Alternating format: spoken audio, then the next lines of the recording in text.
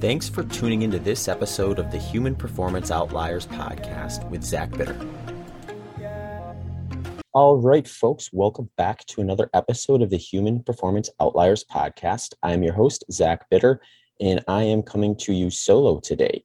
So for those of you who've been listening along so far this year, my plan for this year is to have kind of a dual episode structure where some of the episodes I come to solo, where we jump into topics and questions that come in from you, the listeners, via email or social media channels, to go alongside the interview shows that I'll be doing. My kind of target so far is going to be 4 episode interview style per month, alongside 2 or more solo ones. So 6 is kind of the low target for now. I'm hoping to maybe get that up to closer to 8, possibly more by the end of the year. We'll see how things are going.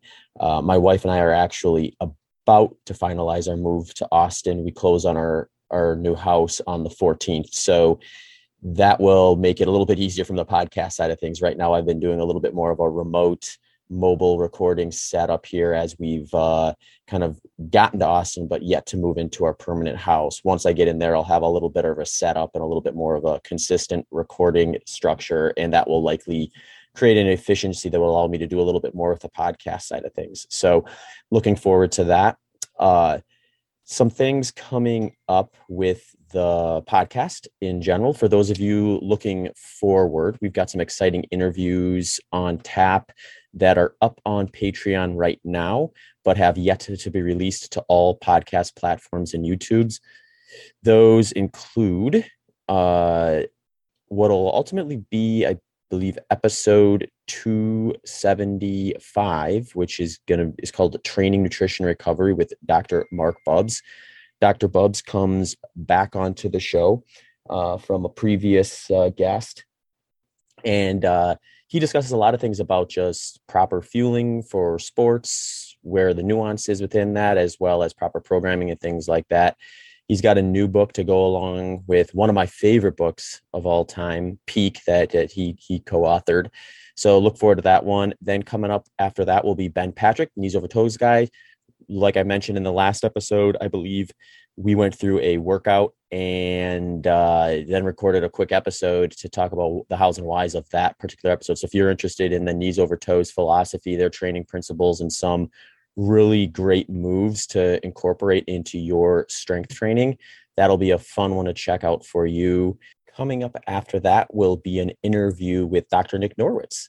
Those of you who have been following along and staying up to date with the episodes will recall that Nick came on the show with previous guest Dave Feldman to discuss a paper they most recently published that has to do with a phenotype called a lean mass hyperresponder, which is an interesting kind of subgroup that tends to have incredibly high LDL cholesterol, but with all other health markers looking very, very good. So they're looking to do more research into this group of people to find out if there's similar risk factors with that cohort as there is with someone that would not qualify in that phenotype, but have those high numbers. And it's going to be a fun topic, I think, to follow over the next coming years as those guys kind of hammer into some research. But Nick came on the show to share kind of his background, his particular situation, why he's interested in this particular topic, and reached out to Dave to work with him and things like that. So we recorded well over 2 hours, I believe. So it was a pretty long episode. It was great to have Nick on. I probably should have had him on a while ago, which is why it lasted as long as it did. But get ready for a longer episode coming up from him. So those are some of the upcoming shows that will be being published in the next month or so. Other things to address. So on the last solo episode that I recorded, which would have been episode 272, I had a few great questions that came in from listeners, and they had to do with one question had to do with like alcohol and performance, another one with electrolyte protocol and mental training were kind of the targets there. And when I went through the part of that episode that discussed alcohol and performance, I think I might have gotten just a little too narrow in scope by focusing purely on the performance recovery side of what kind of alcohol does and what quantities the research shows due to these sort of things, and neglected to just make a reminder that 1 in 5, I believe is the stat, people in the population are at risk to addiction of all sorts, and alcohol notwithstanding. So obviously, if you fall within that cohort, it would be wise to look at it through that lens versus any nuance that you gather from overconsumption or reasonable moderate amounts of consumption. That cohort's best off with a no consumption protocol, regardless of what the research says. So I was thankful I did actually a consultation call with one of the podcast listeners earlier this week, and he had mentioned that he enjoyed the episode but thought it would be worthwhile to mention that, and I 100% agreed with him. So I did want to make sure I took some time on this episode to say that, so that if you listen to that episode or did listen to that episode, take note that that is a good piece of advice to include with any consideration around that particular topic. All right. So for the show itself, if you want to support the HPO podcast, there are a few ways to do it. You can do it without spending a penny. That is very impactful for the show. And that is by liking and subscribing on your favorite podcast listening platform or YouTube. When you share, like, subscribe, add comments, ratings, and things to the show, it helps me grow, and that offers opportunities to record more episodes, spend more time on the podcast itself. So if that's something that, if it's the show something you've enjoyed, then please head over and do that when you have a moment. If you want to support monetarily, there's also a few ways to go about that. There is a Patreon page for the show, which does offer ad-free audio recordings that are both early release as well as continuing the ad-free section. So if you're someone who wants to just get right to it, eliminate the ads, or listen to it as soon as it comes out, and I have it uploaded there on Patreon, that is a great way to support the show and get those perks. You could also head over to my website at zachbitter.com/HPO. And there is a link on that page that allows you to do a one-time, no third-party service type of donation if you want to do it that way. So you can just donate through your credit or debit card with that. And you don't have to join a platform like Patreon or anything like that if that's something you'd rather do. So you can link to the Patreon page at zachbitter.com/HPO or do a solo one-time donation through that link as well. That'll be in the show notes. Also, another way to support the show is by supporting the show sponsors. So I list all the show sponsors, the discounts they offer, the links and all that stuff at zachbitter.com/HPO sponsors, if you want to see a list of that. This particular episode is brought to you by my friends at Bioptimizers. They want to offer you an option to bolster your gut biome and therefore improve immunity. One big way you can improve immunity is by supporting your gut health. This is why Bioptimizers offers a product called Biome Breakthrough. Jonathan Jacobs, an MD and professor at UCLA, says the microbiome and the immune system are critically intertwined. This means that if you eat the wrong things, your immune system can suffer, but if you eat the right things, your immune system can become stronger. It can be difficult to eat all the right things all the time, so that's when Biome Breakthrough can shine. Biome Breakthrough contains powerful probiotics and prebiotics, as well as one-of-a-kind ingredient called IgY Max. IgY Max is a patented egg-based protein that enhances gut health, reverses damage caused by antibiotics, and even helps with immunity threats. By taking Biome Breakthrough, you can eliminate bad bacteria, feed good bacteria, build up your immunity, and repair your gut lining all at the same time. The best time to take Biome Breakthrough is first thing in the morning. Mix it in 8 ounces of water and drink it on an empty stomach to experience less sickness, fewer gut problems, and less gas and bloating. As always, Bioptimizers and Biome Breakthrough are risk-free with their impressive 365-day money-back guarantee, no questions asked. So you can head over to biomebreakthrough.com/human and use HUMAN10, that's all caps HUMAN10, to receive 10% off any order. And rest assured, you have that 365-day money-back guarantee, no questions asked. So if it doesn't work for you and you want to discontinue, you have that option available.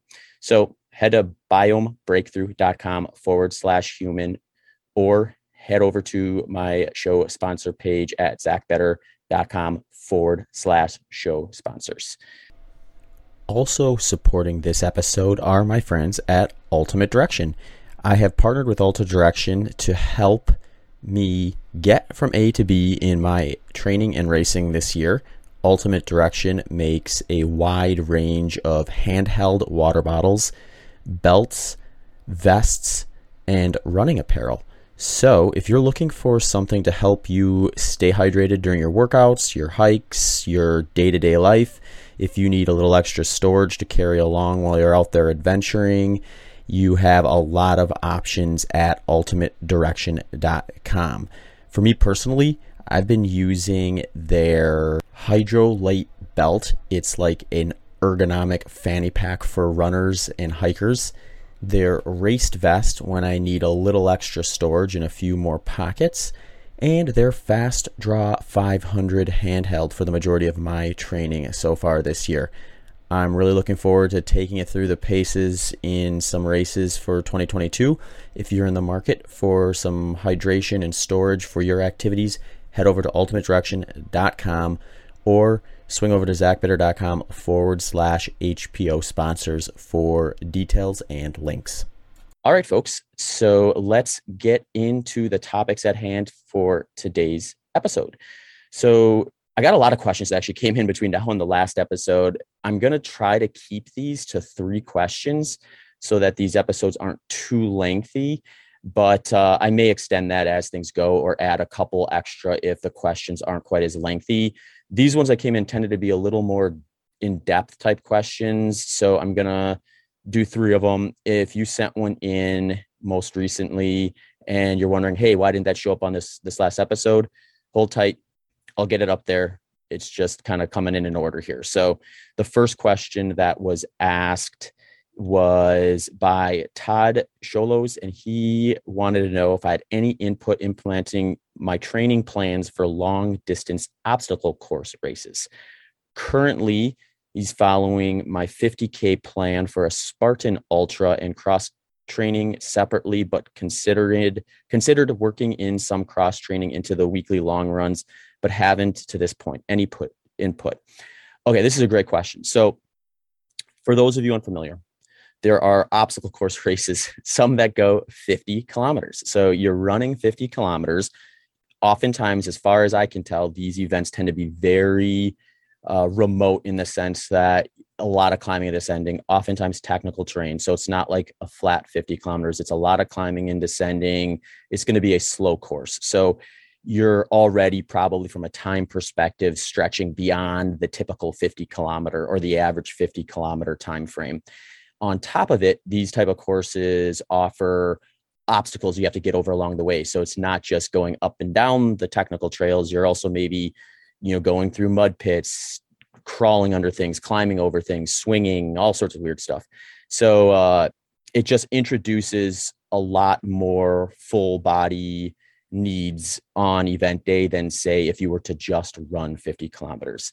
So Todd had purchased one of my 50 kilometer training plans, which are catered towards just running. And he's curious about what would I add to that plan in order to make it a little more specific for a 50 kilometer obstacle course race versus just a 50 kilometer run. So even though it's non-specific to the exact programming I'm having on that, I still think you want to go and lean towards event specificity difference. So what I mean by that is you want to look at what are different about this event than what is being prescribed there in terms of what you'd maybe want to add to that plan or replace parts of the plan with. So for this one, I think the big emphasis is going to be on making sure that you get the upper body strength and activities that are going to be required for the day of. And I would look at that the same way I do the training. And my training philosophy, generally speaking, is going to be, we're going to work through a system of intensities for workouts with certain focus points at certain points in the plan. And we're going to follow an order of operation of least specific to most specific. And that's going to be based on your race day intensity. So knowing what race you're going to do and the approximate time frame in which it's going to take you to complete that is a pretty good piece to that puzzle to have up front so that you know where to place these certain workouts from a timeline standpoint. So I would look at that the same way where with the upper body development, you're maybe doing some strength work in the gym in the early stages of the plan, and that will likely carry through the plan. But as you get closer to it, I would definitely encourage you to get more specific with the type of movements you're doing to mimic or replicate the specific things you'd actually be doing out there on the course. So if you have to do like a monkey bars over a mud pit or something like that, or a rope climb, or bear crawl underneath barbed wire through a mud puddle, things like that, you're going to want to practice the physical movements that are going to be required to do that specifically as you get closer. And you can get as specific as you want. Todd kind of hinted at this in his question. You're asking about, should I embed these into my long runs?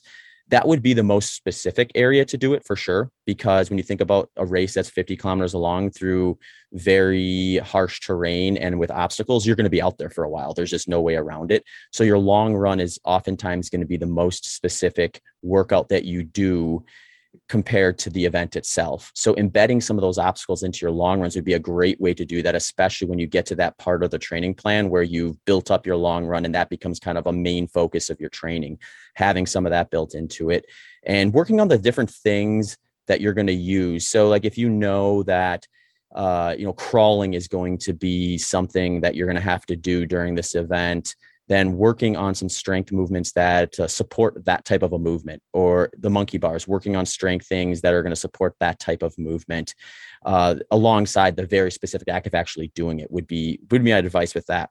So you're sort of thinking of it a little bit like a triathlon mindset where you have like a variety of different sports kind of all intertwined into one.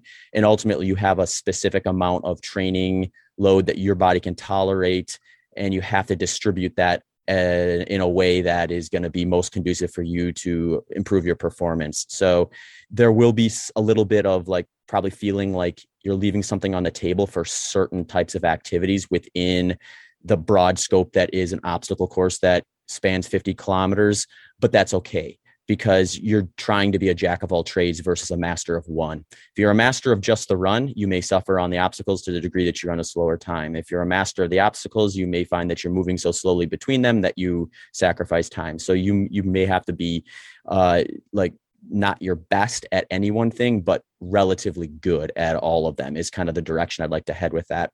Like I said before, least specific to most specific is the general type of kind of framework to structure it around. And then add those obstacles to runs, especially as event nears, and most specifically with that long run. But you could introduce those during other runs as well. I wouldn't just stick with them in the long run. All right, Todd, hopefully that answers your question, adds a little bit of clarity, but thank you for purchasing one of my plans either way. It's always cool to hear from folks who are trying out some of my ready-made plans or purchase one of my personalized plans to hear how things are going with their training and what questions they maybe have along the way. A next question came in from Caroline, and she wanted to know, how do you define zone 2? Different people seem to have different ideas on max percentage of heart rate for zone 2. All right. So this is a good question. So yeah, like those of you who have done triathlon training or heart rate training are probably familiar that there is this framework that helps you guide the intensity of your workouts. So they're aiming, what they aim to do is to try to make sure you are actually doing the right intensity when you're supposed to. So if you're supposed to go out for, say, an easy run day, you can use something like heart rate to help you stay in that structure. Or if you're supposed to be doing a run that is like moderately difficult, you stay within a specific heart rate zone that's going to keep you there. If you're supposed to do a short interval session or a high intensity interval session or something like that, you're staying in that prescribed system. So zone 2, generally speaking, is going to be a little bit of a lower intensity part of that programming. I like to think of it kind of as the part that kind of pushes up to the end of what I would consider the easy category before you would kind of cross over into what I would consider like moderate intensity of difficulty. So there are some ways to kind of define that. I don't prescribe my training plans with like zone 1, zone 2, zone 3, zone 4. I do have a workout intensity guide where I use descriptors, heart rates, different field tests to kind of help someone determine what pace or what intensity they should be targeting for a certain workout. One of them is what I call a base run, and that would probably be very close to zone 2. Technically, you could argue that it stretches a little past zone 2 at its highest point, but more often than not, it's going to kind of be fairly consistent with that. So the way I describe that is I call it a 4 to 5 out of 10 perceived effort on my scale. And it's a comfortable, but up to the point where if you went any faster, you would enter a moderate level of intensity. You should not feel like you need to focus hard to carry this pace. You should be able to carry on a multi-sentence conversation without losing your breath during this intensity. Your breathing should not feel labored at this intensity. For individuals targeting a maximum aerobic function or MAF training intensity, the upper limits of this intensity often line up with their MAF number. The upper end of this intensity should be close to your aerobic threshold. If pushing up to the higher end of this intensity heart rate begins to feel labored or forced, it is recommended to shift closer to the lower end of the target intensity. If you're using heart rate, which it sounds like what Caroline is possibly doing, you should be targeting between 70 to 80% of your max heart rate. Or another way to look at it would be like 81 to 90% of your lactate threshold heart rate. So if you do a metabolic cart or a field test to identify your lactate threshold, then you could potentially use a percentage of that.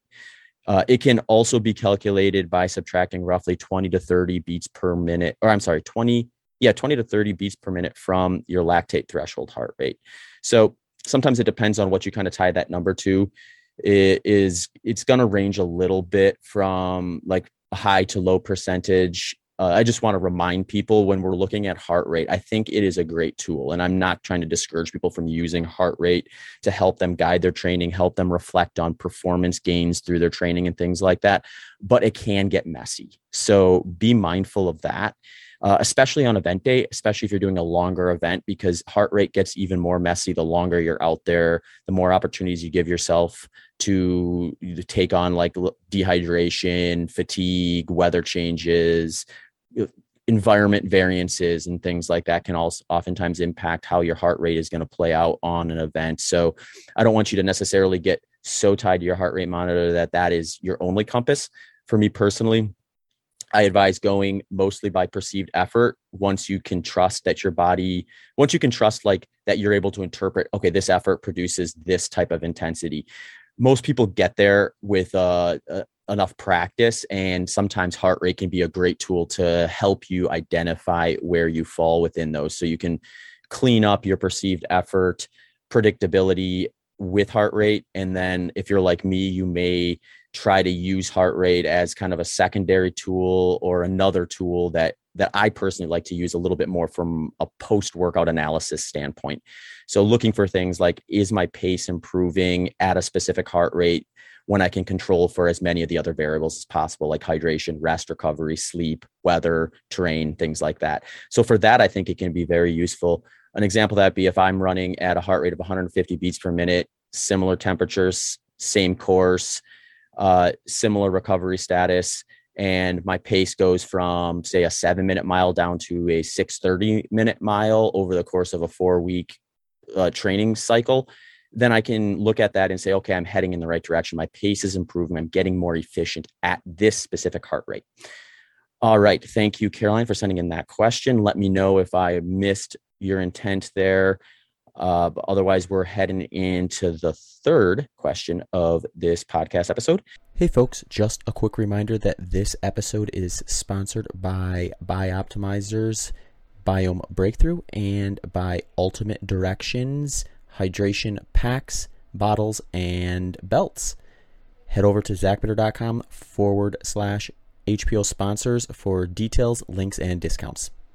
So this next one is from Leo, and it says, I'm sure you've answered this before, but if you are almost always low carb, but want to incorporate some for a race, how do you go about titrating them in? What sources do you personally use? All right. So this is a great question. And I've been getting more and more of these questions lately. And one thing I was planning on working on kind of near the end of last year that kind of got pushed to this year, and I still intend to do it.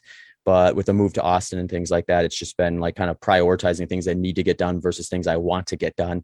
But one of the things that I want to get done at some point in the near future is to create a low carb template that kind of just highlights exactly how I structure my low carb diet within kind of a training, so that the people alongside kind of my ready-made plans, training plans, have something where they can get that will like say, okay, this is the way I would intend it to be looked at is like, this isn't necessarily something that is going to be like the magic bullet for you or even the preferred route for you. But for those who are really curious about just a little more details into what I'm doing, can have that resource and kind of see the hows and whys as to the structure of it, and then use that as a way to maybe formulate something that'll work for them. So look out for that sometime this year while I get kind of settled here and get that put together.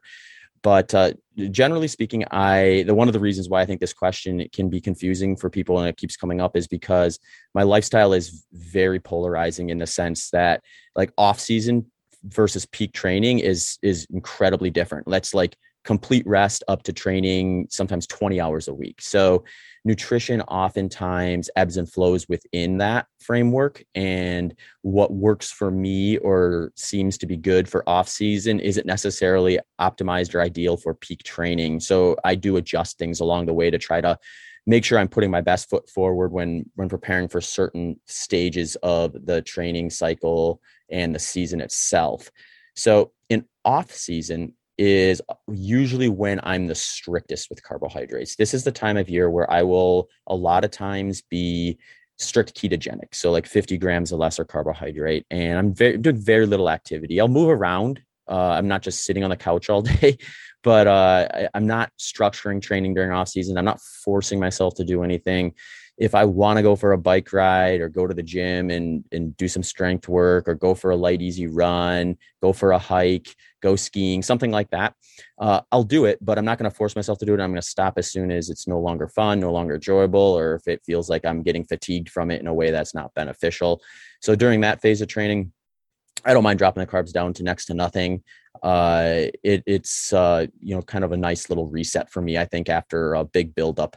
Then I'll enter kind of like a base phase of the training season where I'm working on developing my base pace, kind of like with Caroline's question. I'm doing a lot of running kind of up to that base, up to that zone 2 or aerobic threshold, maximum aerobic function, and just kind of like confirming where my fitness is at. And usually that just depends on kind of how my off season went, what my previous training plan was like. It will usually determine how long I spend in this time. But during that base is when I'll start increasing the carbohydrate intake from that more classic ketogenic low structure. And during that phase, I'm usually targeting about 100 to 150 grams of carbohydrates per day. And during this phase, it tends to be more consistent. It tends to be kind of that 100 to 150 gram window pretty much every day, partly because at this point in my training, it's much more predictable. It's much more consistent. I might add a little bit of volume throughout it, but generally speaking, it's going to be fairly consistent from one day to the next. It's not as polarizing as like peaking for a race where I'm running 30 miles one day and none the next or something like that. So it tends to be a little more conducive for more of a plug and play type of structure when it comes to macronutrient ratios or gram totals. Then I usually enter a phase of training where I'm focusing on short intervals. The reason I'm usually focusing on short intervals this early in a plan is because I'm often peaking for a 100-mile race. So if we go back to what I was talking about earlier, we're going least specific to most specific. When you think of the pace and the intensity at which you're going to perform for 100 miles, short intervals are about as far from that as possible. I think they're still very valuable in pulling up your potential from the top, but they're not necessarily specific to the race we're doing. The way I joke around with my coaching clients, if you find yourself running your short interval intensity endpoint during a 100-mile race other than through the finish line, you're probably going to pay for it. So it's about as unspecific of a running pace that I will do during a plan. It's also the highest intensity, which means I'm going to be more glycolytic during these. However, it also is kind of the first exposure during my training plan for like even the very micro view to be polarizing, where I might do something very hard, very glycolytic one day, and then have a lot of rest the next day. So it tends to be a little bit more of a polarizing cycle during my training. So for these short interval focus sections, They're often also paired with where my strength work will start to kind of peak, where I'm kind of back into the part where I can tolerate kind of the maximum strength routine that I would typically have. I've built back up to it after the off season. So I'm feeling like I can tolerate a higher load of that. So this all kind of adds up to being a fairly high intensity phase of my calendar year. So for these, I'll oftentimes be above 150 grams of carbohydrates around these key training sessions. So for example, if I'm doing, say, 2 short interval sessions in a week and 2 lower body strength sessions, and let's say I do those on Tuesday and Thursday, I'm likely going to have a more than 150 grams of carbohydrates on and around those 2 days. So that might mean if I'm doing a big training session in the morning, I'm going to have a little more carbohydrate for dinner the night before. And then I'm also likely going to have a little more carbohydrate after that particular session, whether it be the short intervals or the strength session. And on that kind of like roughly 24 hour period of time, it's very likely I'll go above 150 grams of carbohydrates. Now, with that, those type of training sessions oftentimes need to be met with a little more rest than I'll typically do. So then the next day I might have a very easy day where my output is low. My volume is probably low. The intensity is incredibly low. I'm focusing primarily, if not entirely, on recovery. So I can match that day that was a little higher for me in carbohydrate intake with a day that's a little lower than normal carbohydrate. Then over the course of, say, 4 to 6 weeks of focus on short intervals and strength work, I may have days that go well above 150 grams of carbohydrates, but I also may have days that go below 50 grams of carbohydrate. So usually if you look at it through the entire cycle of that intensity, still comes out to, being in that 100 to 150 gram framework. Sometimes a little more, sometimes not. It just really depends on kind of how I'm responding to the training. I always let the workout results be kind of the driver in how I kind of structure things. So if I'm feeling like I'm not quite punching that final gear the way I want to on some of those short intervals or those strength sessions, one of the first things I'll do is reintroduce a little more carbohydrate and see if that clears it up. If that clears it up, then I know it's not something else I'm doing wrong. If it still doesn't get cleared up after that, that's a sign to me that maybe I'm overreaching a little bit, maybe getting a little too ambitious with the intensity or the volume at intensity, and I need to like reassess my balance of work to recovery. Next, usually I'll phase that from those short intervals into long intervals or tempo runs, which essentially the way I look at the intensity for those type of workouts is it's an intensity that you can sustain for about 60 minutes if you were to do 60 minutes at as evenly paced, all out race day setting type of situation. So when you think about it, let's say I'm doing like intervals that are 3 by 10 minutes. I want each of those 10-minute intervals to be at an intensity that I could sustain for 60 minutes in a race day setting. But I'm not trying to necessarily like go faster than that perceived effort during that. So they should match up. It tends to be a little bit higher intensity than certainly the base phase, but a little bit lower intensity than the short intervals, but more volume, because since it is a little slower, I can tolerate more of it. So usually I'm able to do maybe 2-3 times as much volume at this intensity than the short interval ones. So the lowering intensity means I'm going to need less carbohydrate, but the increase in volume can make up or exceed that for this session, for this phase. So oftentimes during this, I structure my nutrition the same way as I would with those short intervals, where I'm hitting 150 plus grams of carbohydrate around those key training sessions, and then maybe titrating them back down a little bit on easy rest recovery days, so that my balance kind of comes out to where I tend to feel the best. Next, I'll phase into long run peaking or development, or another way to look at it is race intensity development. For this, since I'm oftentimes racing 100 milers, again, lower intensity, which makes it more conducive for me to not necessarily look at carbohydrates as my primary fuel source during these training sessions. So for these phases of training, it's much easier for me to kind of go back to that slightly more consistent 100 to 150 gram per carbohydrate per day framework like I did during base training or during base training. So that's how I look at like that. It does get a little polarizing in that when I get to the end of that phase, it may be a situation where I do like a 3 to 5 hour run on Saturday and then another one on Sunday. So I'm just going to like take on a fairly sizable energy deficit after 2 days like that, but then I'll have a rest day following it. So I start to kind of look at nutrition a little bit more in a multi-day framework during that phase of the year than I would maybe in other phases. So rather than thinking like, okay, Saturday I'm running 4 hours, I need exactly this many calories in these ratios. Then Sunday I'm running another 4 hours, I need these calories in these ratios. And then the following is a rest day, so I need to come way back down to like just my resting metabolic rate needs and things like that. I look at it more like, well, what is the total in that 3 days?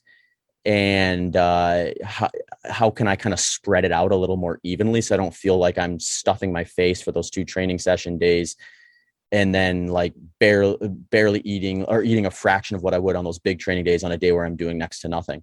It gets, I find it at least a little more convenient, and it hasn't been unproductive in my performance to be a little under my output on those 2 bigger days and then over my output on that rest day. But then after those 3 days, it averages out to be a pretty even amount of energy output input based on where I'm at. Usually at that point in my season, I've already been at race weight for a while for where I feel I perform the best. So I'm not trying to lose weight. So I do want to make sure I'm on top of energy balance over the course of kind of weeks and months and not losing additional weight at that point.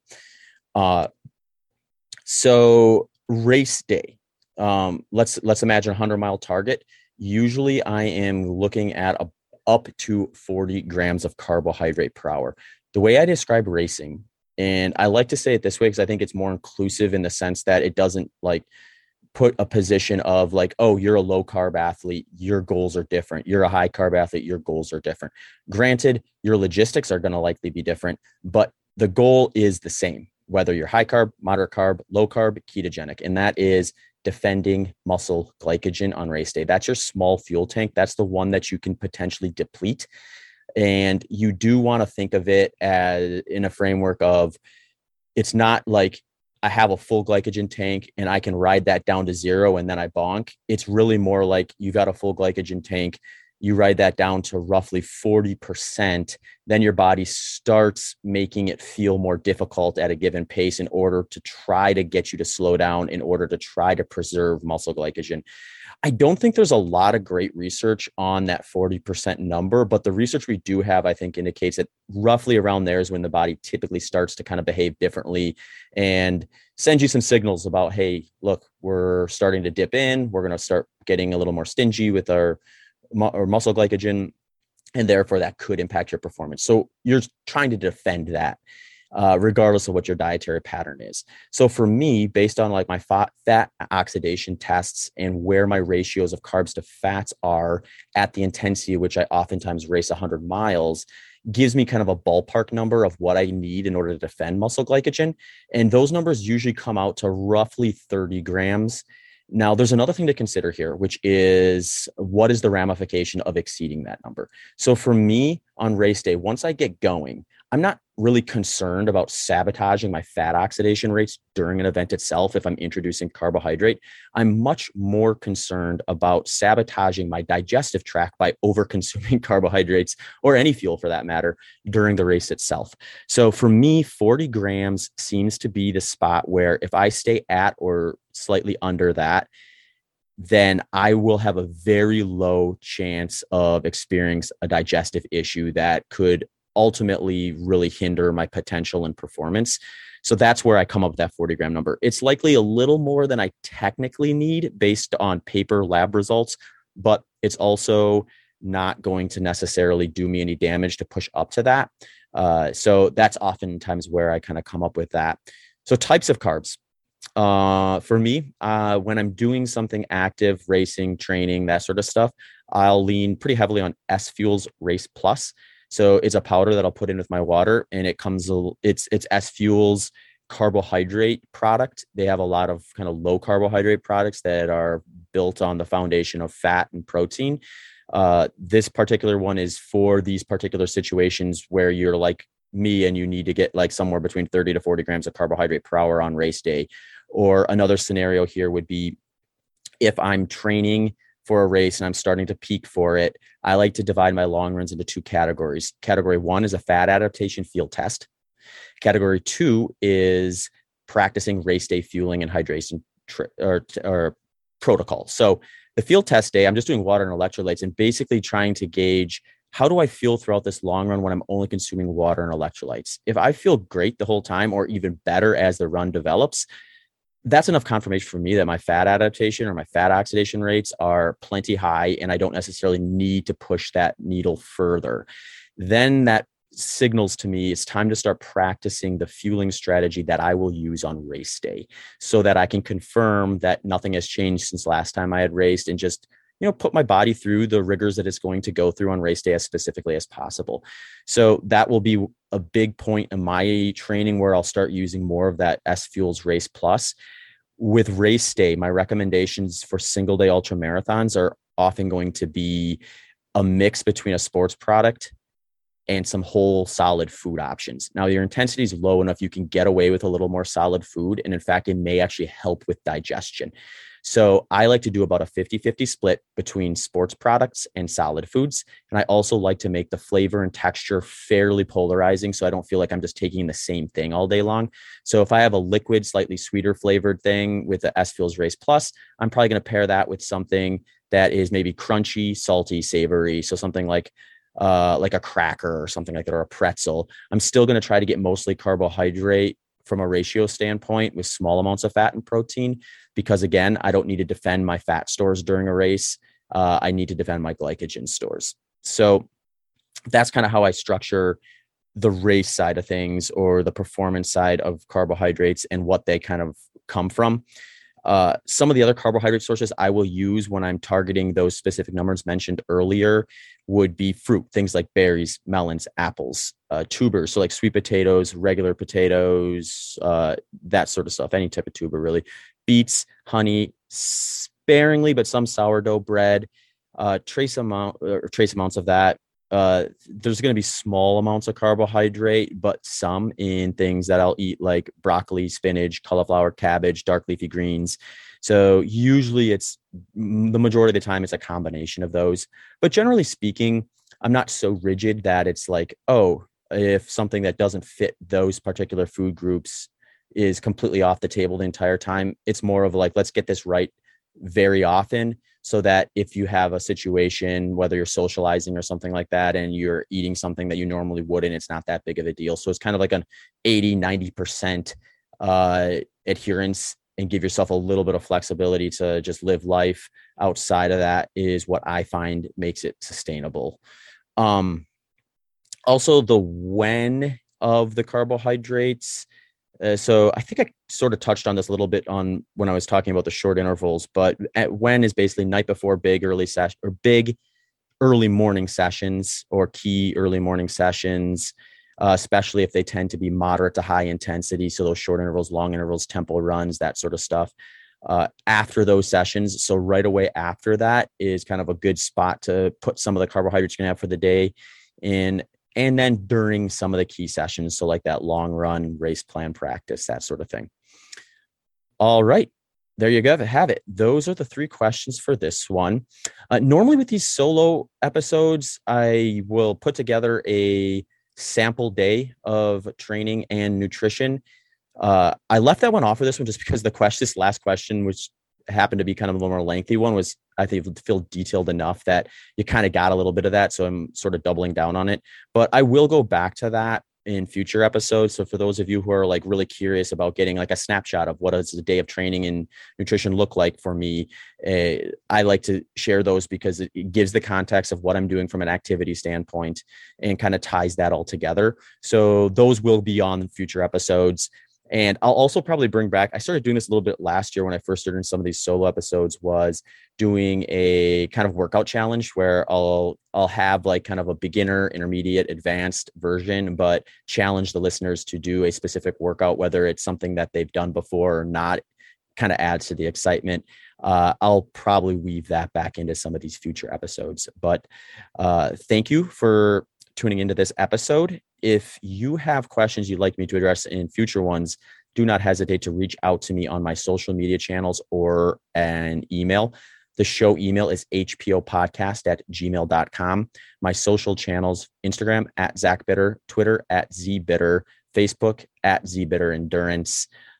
Those are kind of the key ones that I am hanging out on the most. If you want to follow my training, you can search for my name on Strava. That's where I log and report the majority of my training. So if interested in any of those things, following along for updates and stuff like that, head over and give me a follow on those platforms, as well as shooting over any questions you may have for future episodes. All right, folks, I hope you enjoyed this one. Take care and enjoy the rest of the week. Thanks for tuning into this episode of the Human Performance Outliers podcast with Zach Bitter.